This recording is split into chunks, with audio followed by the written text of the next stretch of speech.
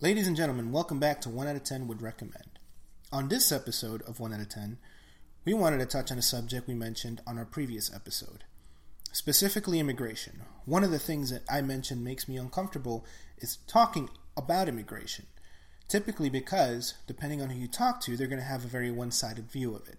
Some people are very anti-illegal immigration or immigration of any kind, and others are very pro, very for it. On this episode, we want to focus on immigration is not so black and white as people want it to be. And hopefully, we will present you with examples and with personal experiences that'll prove that point. Stay tuned.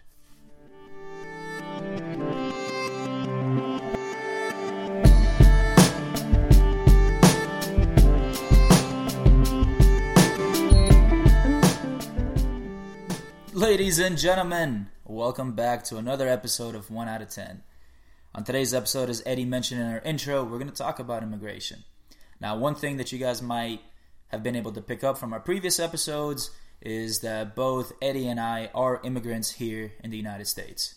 Me, I came over as a refugee from a third world country, and Eddie, you are the first generation. I am first generation American. My parents immigrated here from Mexico back in the 90s. And, it makes me a first-generation Hispanic American and Mexican American. And, we basically go through a lot of different experiences and a lot of other people that have been here for generations and generations. You have been here most of your life, having immigrated back when you were younger. So most of your life, you've been here. So that makes you... But you are very much an immigrant. I am a parent of immigrants, but again...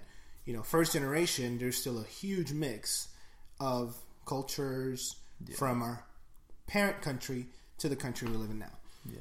You're basically an immigrant. I mean, when we really think about it, to me, being an immigrant isn't really a bad thing or, a good thing, really. But you're right, man. Being first gen is a lot different than what I experienced as well. So I think this episode is going to be pretty cool because we're going to give both of our perspectives on the topic of immigration and kind of the process that we both went through to become naturalized citizens. Right. Well, you can speak on your process. Or to become citizens. Right. You definitely can speak on your experience, and I can definitely share some insight into how my parents went about to become permanent residents. Legal residents of the United States. And, we really wanted to touch this subject because, as I mentioned in our previous episode, typically when you talk to anybody about immigration, and I'm sure you've encountered this as well, unless you're talking to someone who has experienced or has mingled with a lot of different people from different walks of life, that are immigrants themselves, or children of immigrants, or parents that are immigrants, or people that have traveled and have been exposed to these types of people. Typically what I find, man, is I find that people have one very locked in view of immigration in general.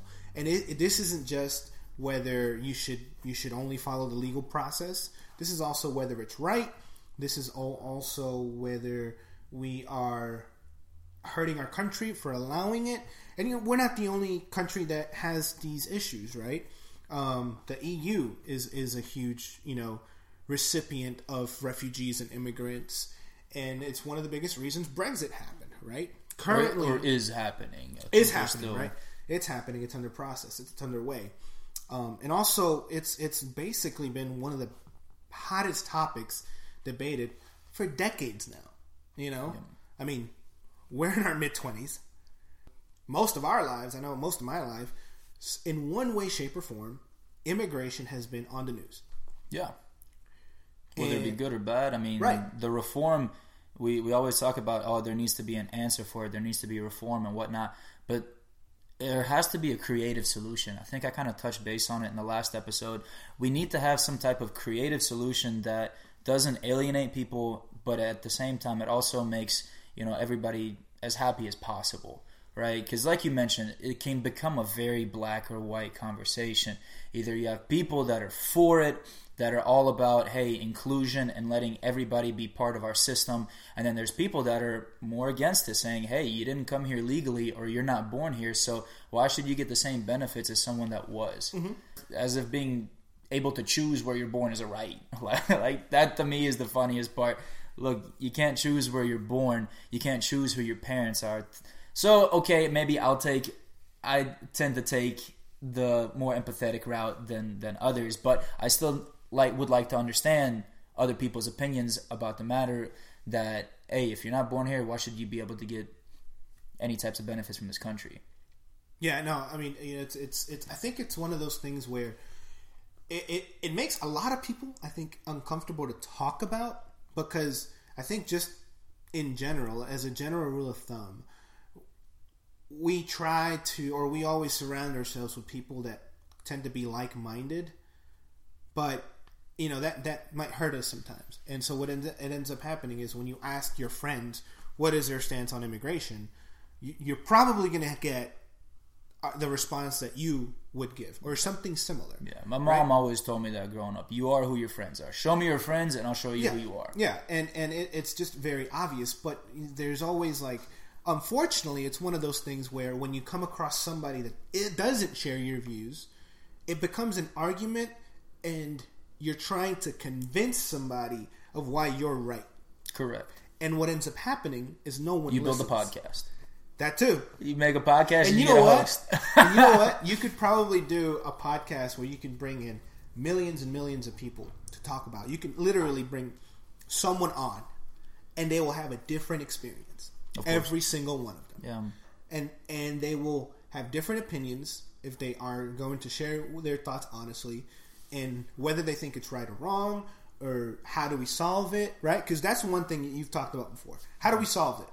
Yeah. There has to be some sort of creative solution, and unfortunately, we're in a system where it's going to be one way or the other, and no one wants to agree on something. Yeah, and you're right, man. And one of the things that really drove our podcast as well was wanting to broaden our horizons and venture into those types of conversations, so that Eddie and I, we have the same group of friends. So, like you mentioned, you are very similar to what your friends are, but at the same time, we want to grow both mentally, and spiritually, and so that we can both learn from our experiences. And that's kind of one of the reasons why we started this podcast.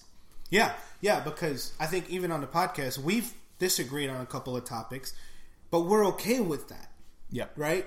Having discourse is how you grow. Exactly. And one of the things I want this to sort of inspire people is to have that conversation. Ask about it, right? Because the more you talk to people about it, the more you're willing to actually listen. Correct. And see things from different perspectives. Right? Correct. So let's jump into it. All right. And the very first thing that I want to share is sort of one of those moments that I actually got of someone asking me and genuinely saying, hey, what does this entail? And it's about immigrant workers, right? This guy that used to work for me, I was a supervisor, asked me, hey, can I ask you a question? I said, yeah, go ahead, man. He said, how do illegals get paid? I was glad that he decided to ask me that question. Right? Why? Because he is a 40 to 50 something white man who has lived in the South his whole life. And born in the States. Yeah. American. True American. When we talk about, and we're going to talk today about different ways to achieve citizenship into the United States, that's probably the easiest. That is You're born. You're born here. You're born here. That's how most of this country's population is a citizen. You're simply born here, right?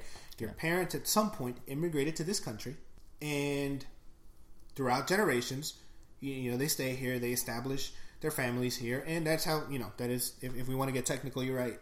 That's the easiest way. That's the easiest, right? That is the easiest way. All right, so go back to your story then. So he asked you, how do illegal immigrants make money in the States? Yes, and I was glad he asked me the question because he's very much one of those very conservative people, right? Gotcha. Very conservative, leans far right. Yeah. And to him, it's definitely one of those, if you were to ask him, it would be like illegal immigration is wrong.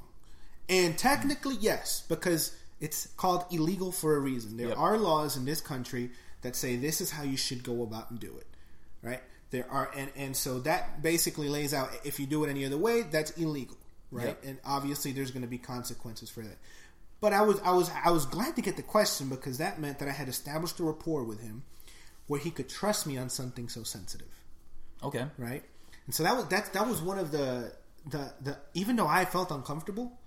How did you go about it then? So what did you explain to him? I said, "What can you elaborate on your question?" He was like, "Well, I just question like when they file for taxes, how does that work if they can't, if they're not legal?"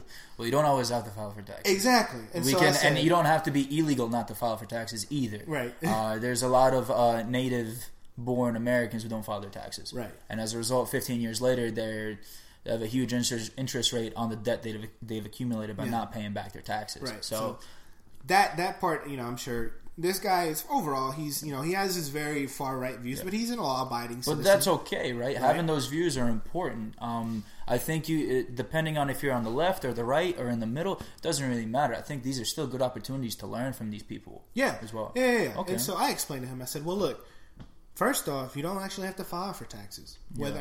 I'm sure you do." And he's like, "Well, what do you mean?" I was like, "Well, yeah, you don't have to. No one's making you." Yeah, there's a lot of people that are getting paid under the table as well. Right? So I said, one way is you get paid in cash. Yeah, you get paid in cash. The other way is you basically work, you're paying the taxes, they're coming out of your check, but in the end, if you're afraid that this process is going to flag you as an illegal immigrant, you're not going to file. Yep. And he said, "Well, that sucks." He said, "Well, that sucks." I was like, then how do we know if they paid the correct amount? Well, I was like, "Well, let me ask you something. You're very much a blue collar worker. You have been all your life, right? You work hard to be where you are, to have what you have. That's what most of these illegal immigrants are going to try to do as well. Difference is, what typically happens during tax season? Refunds. Yeah. Right? So I said, what do you think happens to that money? Yeah, because those illegal immigrants aren't filing. But they're claiming the same. I mean, the government's taking the same amount of money out their paycheck as they are out of yours. Right. So, and I sort of, I was like, in my mind, I took that conversation to this next point, which was, now, if they're filing for government aid or if they are, getting benefits from other ways, that may be true. So I'm not sure. I couldn't sit here and tell you one outweighs the other. Yeah. But overall, at least that money, they're not getting it back. Yeah. Right. If they have a return, they're not getting it back. Right. Yeah, true. And so I think it opened his eyes a little bit because again, I was glad he asked me the question, and it was an educative opportunity for me. Right. Perfect. I mean, I agree with you there 100%. Mainly because illegal immigration gets such a bad rep, man, just because of the connotation of the word illegal, right? Exactly. But what is the difference? So what is the difference between your parents deciding to have you in the States and you being an American by birthright versus you being born in another country, being 7 months old, 8 months old, and your parents bringing you into this country illegally? You don't have a choice in either case, right? So I think that's something that people need to understand as well, that it's not such a bad connotation to be an illegal immigrant. Look, sometimes you don't get a choice in the matter. Right. And even when you do, typically you're making that choice because you want a better life. And then people will tell you, oh, well, you should make the right decision and tell your parents to become legal. What are you going to do at 1 year old, 2 years old, 5 years old? What are you going to tell your parents? Hey, mom, pops, you guys are illegal. You guys should become legal. Come on. What 5-year-old thinks like that? You don't have a concept of that. Not even their 5-year-olds think of that, man. 5-year-olds are just worried about playtime, going hanging out with their friends, and I don't know, I guess probably nowadays is watching TV with Baby Shark, all that stuff. So, it's different, man. So, you're right. So, how did the conversation end with you guys? Well, it didn't go much past that because, I had to go do something. I was a supervisor at the time, so I was literally in and out of the office area all the time. But I answered his question, and he left with a look of thank you for the information because he did not know that. Yeah. Right? To him, that was just such a foreign concept.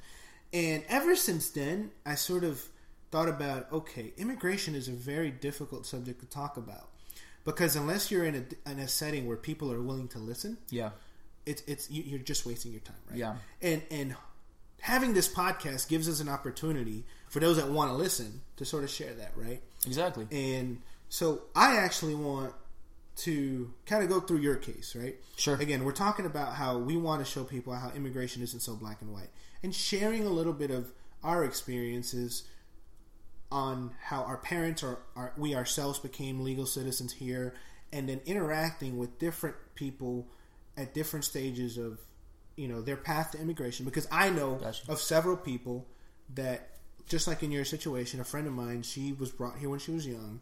Her parents became residents, and at some point they became citizens. And not so long ago, she became a citizen too, right? Yep. And I have like 2 or 3 other friends that had taken a similar path. Yep. But then there are other people that I know of that are illegal immigrants, that are still illegal immigrants, and their paths are really, really different. And so maybe exposing those stories will help people to understand that, again, it is not black and white. Yeah. And, this is one of the perfect times where you can share how some of your experiences, and we can give people the facts on, okay, this is true, this isn't, as far as the process itself, right? So why don't you tell us, just start off with your experience? Sure. So to kind of proceed what I'm going to say here in this conversation, I want to make it clear the United States is awesome. Yes. Like I come from a third world country, and when we talked about in the previous episodes, like, you can have anything, almost anything that you want whenever you want here in the States. That is something that you can't have everywhere. And I think the opportunities, this is the land of opportunities, only if you're willing to take those opportunities. So if you're okay with digging ditches and spreading out cow manure across fields and building bridges, building roads and stuff like that, you can make a damn good living for yourself here in the States. But at the same time, there's a lot of people that aren't willing to do that. So it's a flip of a coin when you look at it like that. But yeah, so I come from a third world country. The country that I come from, there was a civil war that happened in the area in the early 90s. And as a result, one big country got broke up into 3 smaller countries. And let's just say, like, when we talk about, okay, we have Republicans and Democrats here, over there it's 10 times worse. You have people that killed each other, and now you have to have that type of president rule over the entire country for a set amount of times. And then you go to elections, and we talk about election fraud here. Over there, election fraud's a regular thing. Where but that's a lot of third world countries. Yeah, right? Whoever has the money runs the country. Right, that's just the way it goes. So my parents came to the States early 2000 through a refugee program. Now, the refugee program is a little bit different than the other forms of naturalization that you can take when becoming a U.S. citizen. And throughout this episode, we'll actually be sharing a lot of that information too. Now, before we sort of tell you guys a lot of this stuff, one, we're no immigration experts. Yeah, we didn't write the book on immigration. All right, so definitely, you can get this information online. It's available for everyone to see. Yeah. And we just want to make sure don't take this as legal advice, because that is not what it is. Yeah, disclaimer. This is not legal advice. But keep going. Yeah. So there's a couple forms that you can, a couple paths that you can take to becoming a U.S. citizen. The easiest is you get lucky and your parents decide to live in this country, and they decide to have you in this country. That's the easiest. The other paths typically take the route of becoming a U.S. green card holder or a permanent resident, and then becoming a naturalized citizen, aka you get the American passport. My parents ended up taking the refugee route, which is you get the green card and then you become a citizen. Now, when we were coming to the States, because the country that I'm from had a lot of religious turmoil and civil war going on, our path was a little bit shorter than most other people who come over via, like the regular process. We got some type of priority, basically, because our country wasn't livable. And the process was kind of, the best that I can remember it is there was a lot of interviews, man. And I remember going to the embassy, the U.S. embassy, and them having an interview with 7-year-old me, asking me, well, why do you want to go to the States? Like, what? And up until recently, I never understood why they interviewed kids. The reason they interview kids is because kids don't lie in situations like that. They don't. No, they don't. And it's a really crappy tactic, but it's an effective tactic. So they asked me, so why are you going to the States? And I specifically remember, it's because my parents are going. And my parents didn't do any coaching. We were new to this process. We didn't know, like, okay, don't say this, don't say that, make sure you say this. So when I went in for the interview, they started with, hey, they do the little get to know you kind of thing, and then they ask you, why do you want to go to the States? And I'm like, I don't know. Like my parents want to go, so I guess I'm going too. Right. And I remember explaining that, and that was the biggest question that stuck with me throughout the interview. I know they probably asked some types of questions like, how long do you intend on staying in the States? Do you intend on getting American citizenship and so forth? But once again, those are interview questions that they ask the adults that they kind of tailor down to the kids. So you go through the interview process and the screening, the initial screening, and they decide yes or no. We're not going to sponsor you, or yes, you're going to be able to get into the United States via the refugee programs. My family was lucky enough that we did get picked for the refugee program, but that put us on the hot track to becoming a U.S. citizen.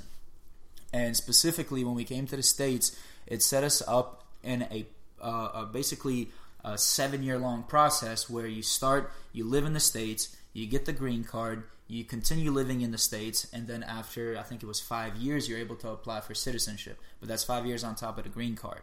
So that is kind of like my process. Luckily, when I was at the time that my parents got citizenship, I was under the age of 18. So it was basically once my parents got their papers, I got papers through them. So I didn't have to take the... I know you probably heard about the tests and so forth, the naturalization tests, which, by the way, are pretty crazy. Like, they're in-depth questions about U.S. history that I will tell you, I will bet the farm on that probably about 60% of U.S. citizens, born people here, would fail that test. Absolutely. They'd fail the test, man. You go anywhere out there and you start asking them these questions, I guarantee you they won't know these answers, man. You had to do your homework. Yeah. There's huge study guides when like, because my dad is a permanent resident and he wants to get his citizenship soon. Partly because you got to pay a lot of money to renew your permanent residency. Yep. And so he's like, I'm tired. I think he's renewed it twice now. Yeah. And he's like, I'm tired of doing this. I'm gonna study and I'm gonna get my citizenship. Yep. Yeah, so you take the exam, right? You take the exam, and then after that, you get an interview. Mm-hmm. Because taking the exam doesn't automatically mean that you're a U.S. citizen. There's like an interview process, and they want to see kind of like what's your goals of being in the United States. So once you take the test, you take the interview, you pass everything there, you're in, then you have to apply to get your citizenship certification, and then you're a U.S. citizen. But going back to kind of my personal experiences of the green card. So green card holders in the United States, that's all you really need to be known as a permanent resident. The only difference between having a green card versus a U.S. citizenship is you don't have to renounce your country of birth's citizenship, so I wouldn't have to renounce my previous country's citizenship, and you don't have the right to vote. Right. At least that's the biggest. Those are the two big ones that I think everyone should know.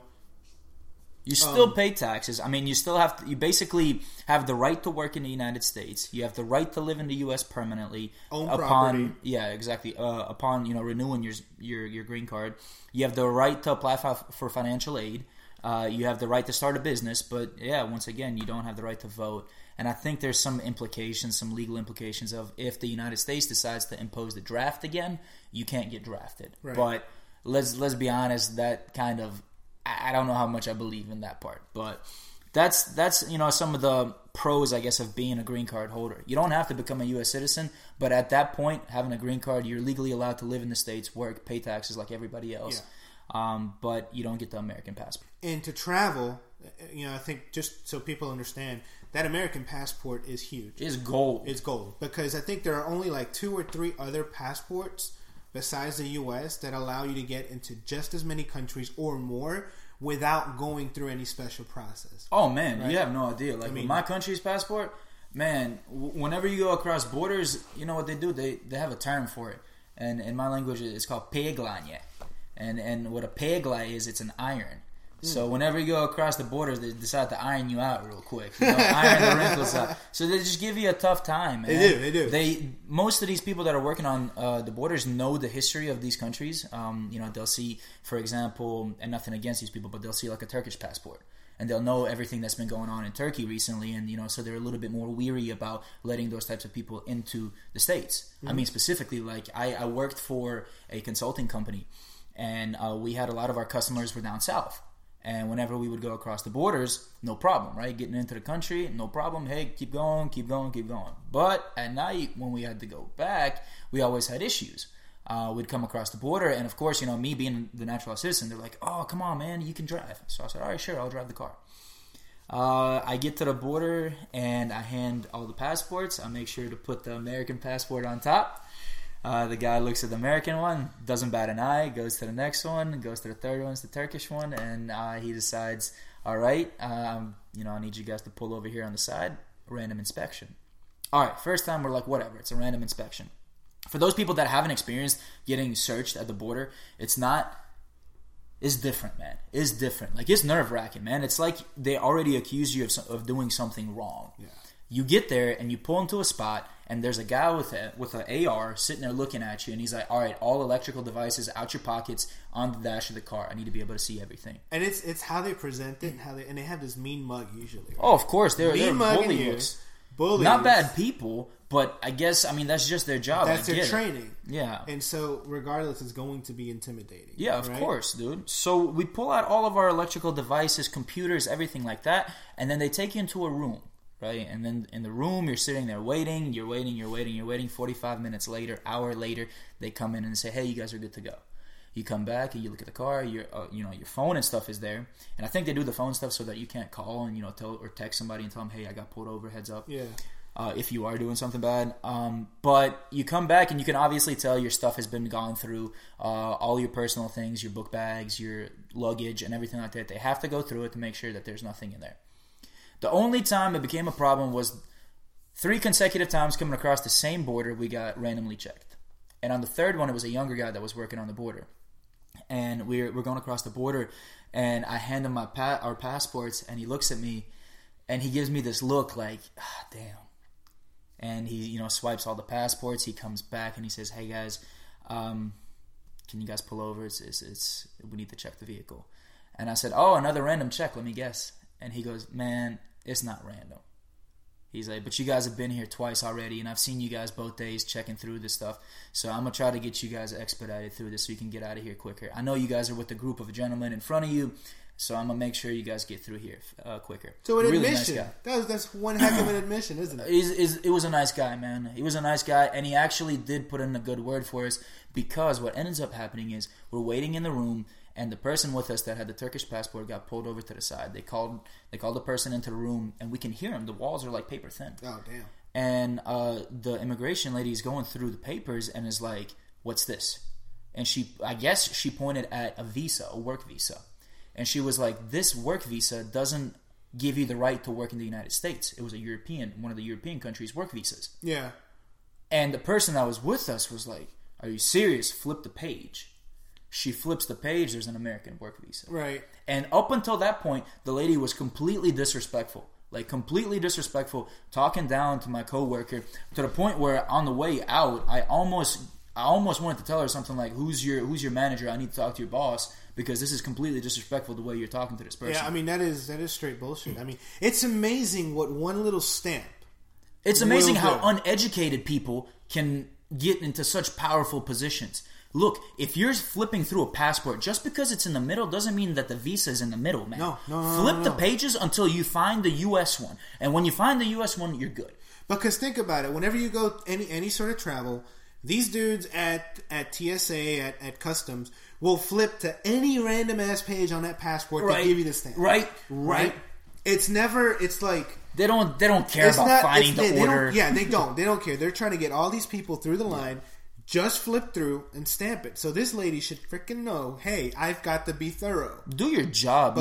You got people's lives that are on the line. You really do. Right?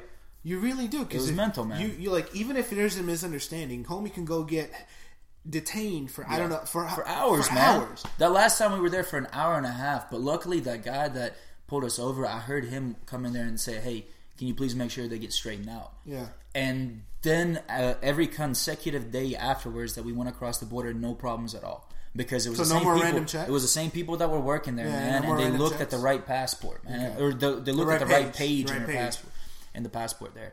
So that was kind of one of the experiences that I had there with being, having the privilege of having that American passport. Yeah, no, it's that thing is amazing. gold, man. That thing is gold, believe it or not. People always crack jokes on me because everywhere I go, if I'm traveling, my passport stays with me. And they're like, man, just leave your passport in the bag. Why are you leaving that? No. Look, man, just because you were born in this country and it's a lot easier for you to get a passport again if you lose it, doesn't mean that is the same for me. This thing is coming with me everywhere I go. And to be quite honest, wherever you go, so I've traveled to Mexico a lot, right? And even there, my uncle will be like, you really, when we're in town, it's fine, but when we go out of town, because we will go out of town to, explore or whatever, he's like, grab your passport. Don't leave without it. Yeah. Says, because, yeah, you look Hispanic, you look Mexican, but if someone hears you, and not so much me, because I think I've mentioned this before, my Spanish is pretty good, but he's like, they hear any sort of accent, and if someone really wants to be a fucking bully, if they want to pegla you real quick, then having that on you will sort of serve as a, oh shit, if I fuck with him, I'm going to be in a lot of trouble. Yep. Because then, you guess got the what? United States. The whole Big brother. Big brother's going to come for you. Yeah. And so that's good, man. So it's definitely, it's good to hear. Well, it's interesting to hear that kind of stuff because it sucks. They're basically admitting that they're doing all these searches on purpose. They're profiling people simply because they carry a particular passport. Yeah, but it's their job, man. I get it. I have no ill intentions against these people. Because think about it like this. Let's go back to 9/11 and the guy that was working at TSA that let these guys through. Yeah. So there was I can't remember his name, but they had an interview with him, and the dude's whole life has been changed because of this event. He explained that he had this gut feeling about these guys coming through, and this was before there was really that many eyes on illegal immigrants coming through, like airways and stuff like that. He had this gut feeling that there's something going on here, there's something wrong, but he still let them through, and I think because of cases like that and other people that work similar jobs that have heard of cases like that, man, I get it. Err on the side of caution. I'm okay with that. Err on the side of caution. But don't tell me it's a random damn search. But tell me the truth. Yeah, exactly. Because I'm not stupid. I'm not stupid. Don't insult me like that. Yeah, I can connect the dots, I get it, dude. Yes. Maybe legally you have to say... We're not random searches. Yes, you can say that, but don't bullshit me. Like, I hate that. That's what really... That bothers me. That really does. I'm like, I get it. You have to do your job. I can't blame you for following the rules of your employment. You're doing what you're supposed to be doing. Be respectful, man. Be respectful, and don't lie to me. Yeah, exactly. Right? All right, so let's just what did you want to jump into next here? Oh well, you mentioned a lot of good facts about how the process you went through, right? Yeah. So let's actually lay some of those out, man. Just for people's information, right? Sure. So whenever you're coming to the States, and again, there's a lot of ways you can. There's several paths you can take to becoming a resident and then becoming a citizen. Typically, that's the path you're going to take, right? True. You're going to become a permanent resident, and then you go on to become a citizen. So a lot of this information, just to share with people where you can go and get a lot more details about it, you get at uscis.gov. uscis.gov, which stands for United States Citizenship and Immigration Services. All right? And it's important to note the .gov because I don't know if a lot of people are terribly aware of this, but whenever you go to a .gov site, it is information specifically from the government itself, right?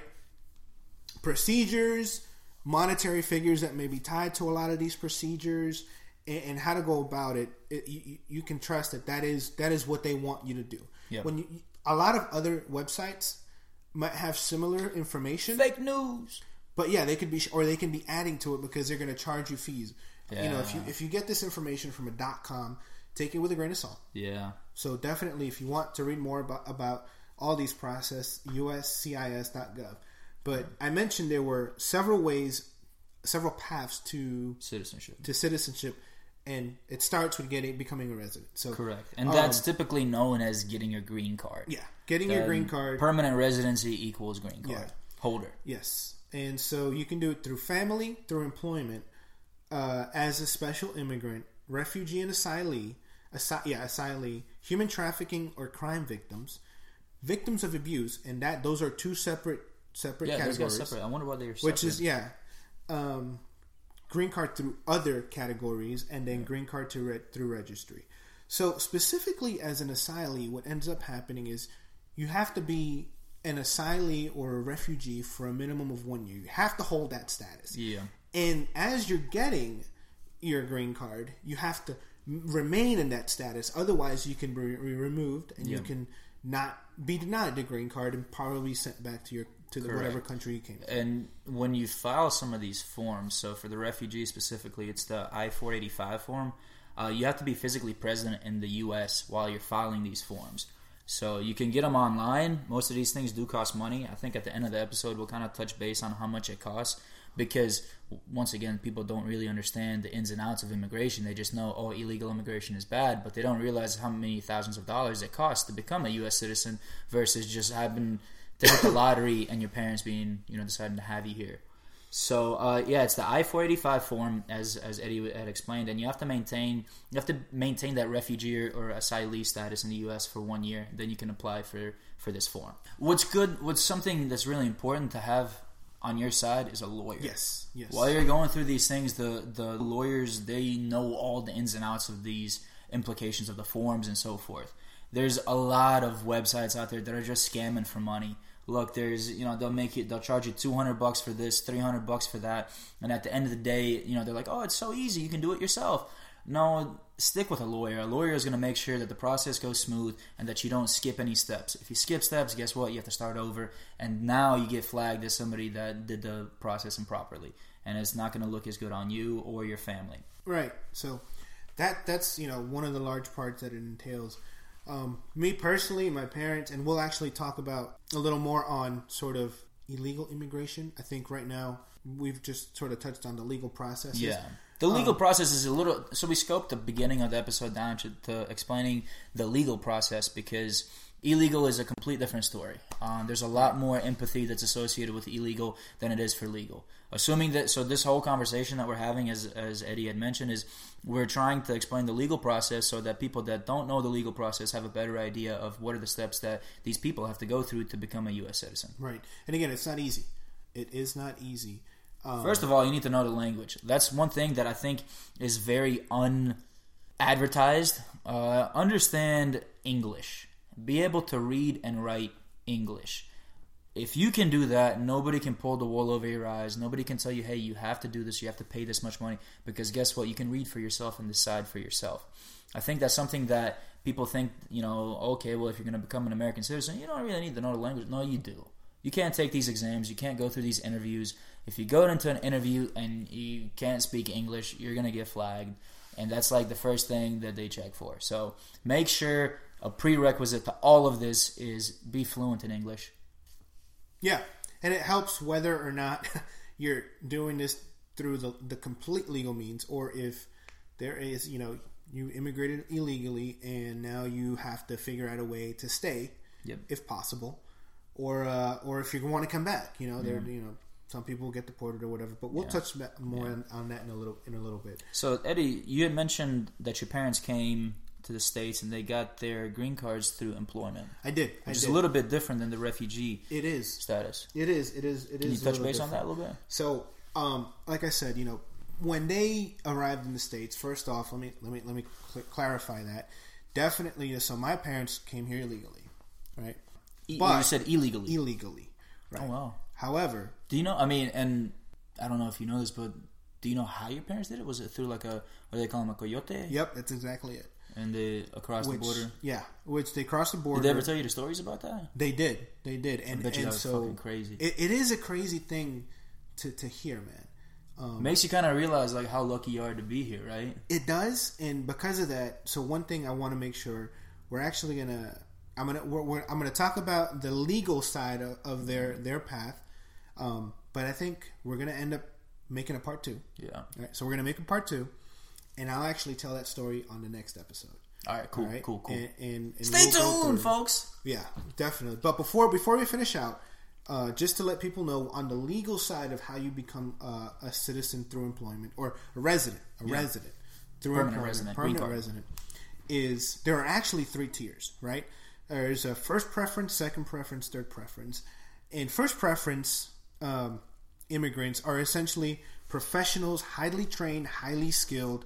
Typically, they have a degree, maybe even a graduate degree, and have been in their field for years, right? So they're very desirable, people that the U.S. wants because they're going to be contributors to society, right? Gotcha. Highly desirable assets. The second tier, or second preference, is similar to first in that they probably have certain levels, certain skill levels, certain skill sets that in the U.S. it will benefit them, and they'll be good contributors to society and to this country. Now, you can probably think of these people as probably did complete a degree, but are earlier on in their career, so they don't have as much experience or as many skills.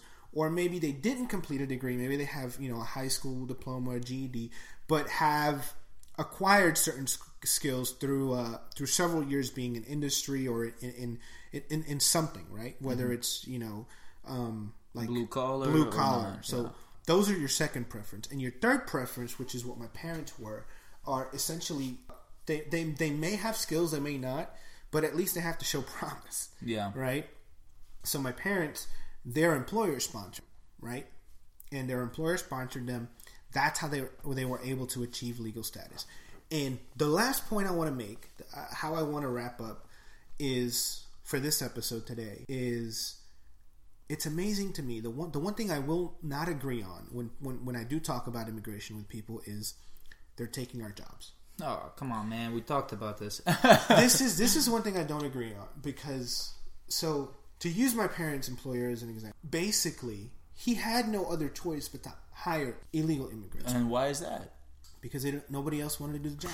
Exactly. Right? So my parents at the time worked in a sweater sewing mill, right?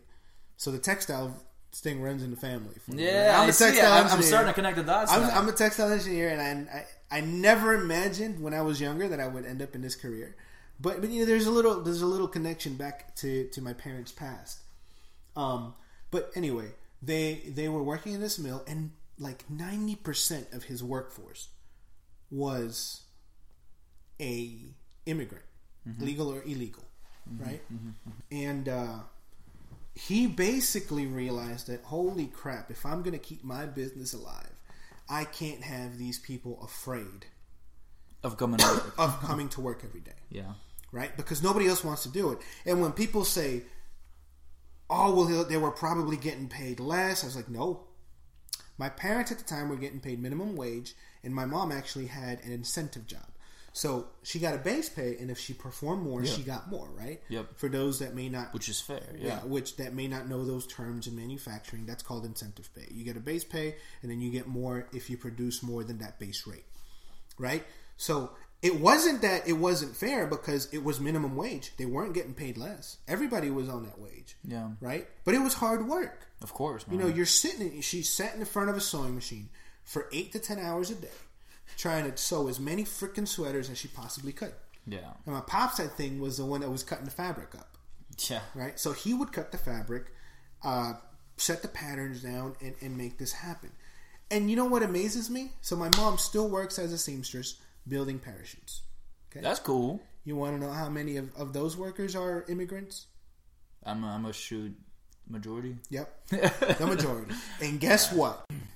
Her employer pays them a solid $10 an hour. Yeah. That is more than minimum wage. Yeah. Right? He gives them quite a bit of vacation, maybe not as much as some employers, and he gives them Christmas week off. I think, man, I want to add on to that as well, man, because you keep talking about, minimum wage and how much money we're making here. Just to put it in perspective, I have family members that are lawyers in the country that I'm from, and they're making $300 USD a month as lawyers. People that work in fast food are making more than that. They're making more than lawyers in another country. And it's not that you can't say that their education is better here than it is over there. Because let's face it, if we take a look at the United States on the ranking of education scale, we're not top 10. I don't think even we're top 15. It absolutely sucks. And that, I think I would love to talk about that with an educator at some point. So to kind of give you a perspective there, yeah. I mean, $300 USD, you can't even buy food on that, man. You can't pay for gas. People move to this country and are willing to take just blue-collar jobs because it's going to be more than what they would make at home. So that is one argument I almost never accept from people that say they're taking their jobs. Because if immigrants were taking other people's jobs, then why is it that these employers can only fill their jobs with immigrants when they're giving you at least minimum wage? It's so much easier to hire a U.S. citizen than it is to hire an illegal immigrant, because the company or the person, business owner, takes on a lot of risk of that as well. This isn't just hire somebody and let them do. No, if ICE comes to their business, their establishment, they can shut them down because of this. They can. So they'll for sure get a penalty. Oh no, they'll for sure get a fine. And the risk of getting shut down is very high. Yeah. So again, when you knowingly employ illegal immigrants, you're taking on a big risk, right? But again, that is one argument that I do not accept, that I think is complete BS. And if you want to talk about immigration and whether it's right or wrong or what your stance is on it, that is one thing that I will absolutely shut down. Yeah, man, this is, I mean, it's 2019. I keep saying it's 2019. Accept the facts. Yeah. Accept the facts. Yeah. Like I said, I have family members that have this great education, but they come here and they're cleaning churches and they're working as cafeteria ladies because they don't have an American education. But at the same time, my mom will shut you down when it comes to math. You try to pull some math funny stuff on her, she can do the math quicker than you can do it on your calculator. So that, to me, it's not because they're taking our jobs. No, they're taking jobs that you don't want to do. And just to prove the point, your parents are from a third world country, came here the legal way. Yep, the legal way. They're not taking anybody's jobs. Nope. Right? And I mean, they are. I mean, we're all taking somebody's job. If you want to think about it. Yeah. But that usually means it's because I can do it. Yeah. Right? And I'm willing to do it. And your parents are business owners. Yes. Successful business owners. Yes, right? Yes, they are. Right. So, I mean, just to put that out there, you know? Yeah, that's crazy. And I'll talk more about what my parents have accomplished as illegal immigrants on our next episode. But, guys, I hope this conversation has at least given people some willingness to listen, have proper discourse. Like I said, Discord. Discourse, my man. Is it not Discord? No, or is that the Discord? app? Discourse is like discussion. This man, we got to get him a thesaurus and a... I'm sorry, guys. I don't read. I hate reading. Look, if you know me, you know I hate reading. I can't do reading. I listen to YouTube videos and that's well established. Fine audiobooks, but I can't read. Very well established. But no, I really do hope that at least this part is... It will create proper discourse, people. Because like I said, don't think that this is us telling everyone, hey, let everybody in, because it's not. And we'll go more into details about what we think about illegal immigration and our thoughts, and share some personal stories and experiences, and hopefully help people understand that it's not so black and white, and that things can be looked at on a case-by-case basis for people to understand. Because, like Ray said, in the long run, we need a solution. In the long run, we need a solution. And the only way we can come to a good solution is if we have more conversation, we share more experiences, and we agree to be understanding. Yeah. And to come up with a solution that hurts as few people as possible. Yeah, of course. Because we don't want to continue to separate children from their parents. Yeah. We don't want to continue to single out certain ethnic groups and label them as bad. We want to be an example for the rest of the world. Exactly. That is what this country has been for the majority of its existence. That is what it needs to continue to be. That's what makes us great, man. And I think also we need to, kind of touch base, and maybe in the next part, is that not all illegal immigrants are trying to do it the right way either. No, they're not. It's not just one-sided way. Even if we come up with some creative solution, some people are okay with being illegal for the rest of their lives in this country. Right. And guess what? If I've spent all my life trying to come up with a creative solution for you, and then you still don't want to do it, you're leaving me with not really any good options. Yeah. So. Like I said, no, absolutely. There's more than two sides to this. Yeah. Right. And I think that's what we're trying to prove, and we'll go more into detail. But I definitely agree there. There are cases when you can be empathetic, and there are cases when you have to lay the law down. Yeah. And that's just how it is. So again, it isn't so black and white. And we're going to continue this discussion in part 2. So guys, thank you for listening. Thank you for tuning in. As always, rate, review, and subscribe. Again, we want to hear back from you guys. Listen. We want to listen to what you guys have to say, to any suggestions you may have. We want to continue to make this podcast better. So rate, review, and subscribe. We're on iTunes. We're on Google Podcasts, Spotify, Stitcher. We're everywhere you can basically have a podcast. I think the only place I'm not sure that our host is sending us to is Castbox, but we'll double check that. Castbox? In case you use Castbox. Okay. But hey, again, check us out on all those platforms. Rate, review, and subscribe. And also, follow us on Instagram at 1 out of 10 would recommend. That's at 1 out of 10 would recommend on Instagram, guys. Send us some messages. We'll try to post more on there and keep you guys in a loop. Poll, see what you guys want to hear.